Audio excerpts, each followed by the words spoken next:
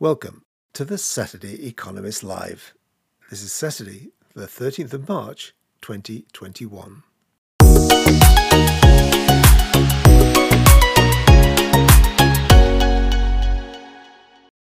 Economic output fell by 2.9% in January as lockdown returned to the UK. The month-on-month comparison was better than expected by many. Better than expected, according to forecasts from the Bank of England. The bank had been braced for a 4% setback in the quarter as a whole. Construction output increased by almost 1%. Manufacturing output fell by 2.9%. Sectors most badly hit were accommodation and food, down by 30%, and education, down by 16%. Commenting on the data, the Chancellor, Rishi Sunak, said, "The figures highlight the impact the pandemic continues to have. But we have reasons to be hopeful. We have set out a roadmap out of the pandemic. The NHS have vaccinated over 23 million people, and my budget set out our three-point plan to protect the livelihoods of the British people." The Chancellor will hope the January trade figures are just a blip and not the emergent trend. Britain's exports to the EU fell by 40% at the start of the year. The end of the transition period caused huge disruption to trade. Companies grappled with new paperwork and problems of logistics. The UK became an exporter of fresh air, as many import containers were empty in their return to Europe.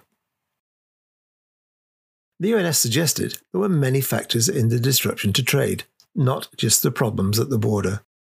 There had been some stockpiling towards the end of last year, compounded by the effect of lockdown at the start of this year. The British Chamber of Commerce were more sanguine. Suren Thiru, head of economics, said, "The slump in export of goods to the EU provides an ominous indication of the damage being done to trade. This is as a result of border disruption." This week, the EU threatened to impose tariffs as a result of the row over the Northern Ireland Protocol.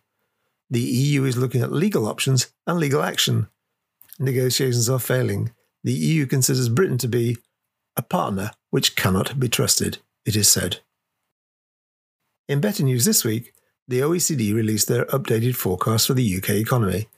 Growth of 5.1% is expected this year, followed by 4.7% next. The Bank of England expects growth of 5% this year. The forecast could well be revised up as the full picture for the first quarter emerges.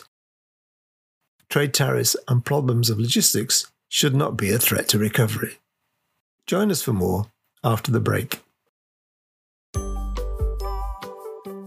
The Saturday Economist Live podcast, great updates on the UK and world economy. Visit thesaturdayeconomist.com to sign up. Don't miss out. Welcome back. Biden's $1.9 trillion stimulus has been approved. On Wednesday, the House passed the American Rescue Plan.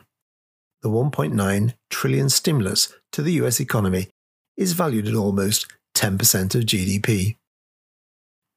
The legislation will send $1,400 checks to most Americans, with additional household spending on unemployment insurance and child support.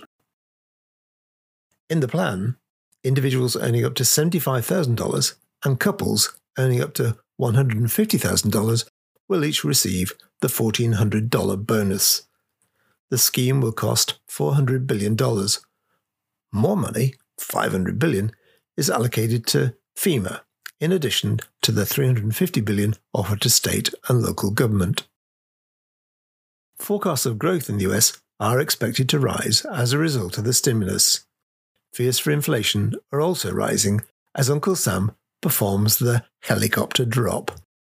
The thought of more cash into communities pushed 10-year bond yields higher to 1.62%. Nasdaq and the S&P closed higher in the week. The Dow joined the fun, moving to an all-time high, clearing the 32,500 level. China reported an increase in foreign purchases of sovereign debt in February. Overseas funds picked up a further $15 billion of assets following record purchases in the prior month. US treasuries are losing their safe haven role. The extent of central government borrowing and central bank buying in the US is compounding the problem. The yield of 3.2% on offer in China assists the process. Foreign direct investment into China increased by 34% in January and February. Investment in service sector projects accounted for 80% of capital flows. Investment from the EU showed the largest overall gain, followed by the ASEAN nations and members of the Belt and Road Initiative. This week, Bitcoin moved to $60,000. Just over 10 years ago, 10,000 Bitcoin were needed to pick up 2 Papa John pizzas. In today's market, that would value a pizza at $300 million, or $50,000 a slice. In other news this week, the financial world discovered non-fungible tokens. A record $60 million was the closing bid at auction. The winning bidder owns a work of art in the form of a unique string of code called the non-fungible token.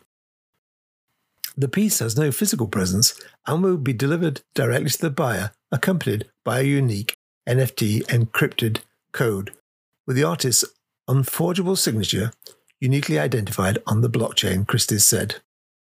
Next week, the news, a SPAC, or SPIF, is pivoting to invest in non-fungible tokens, picking up Jack Dorsey's first tweet as the primary asset.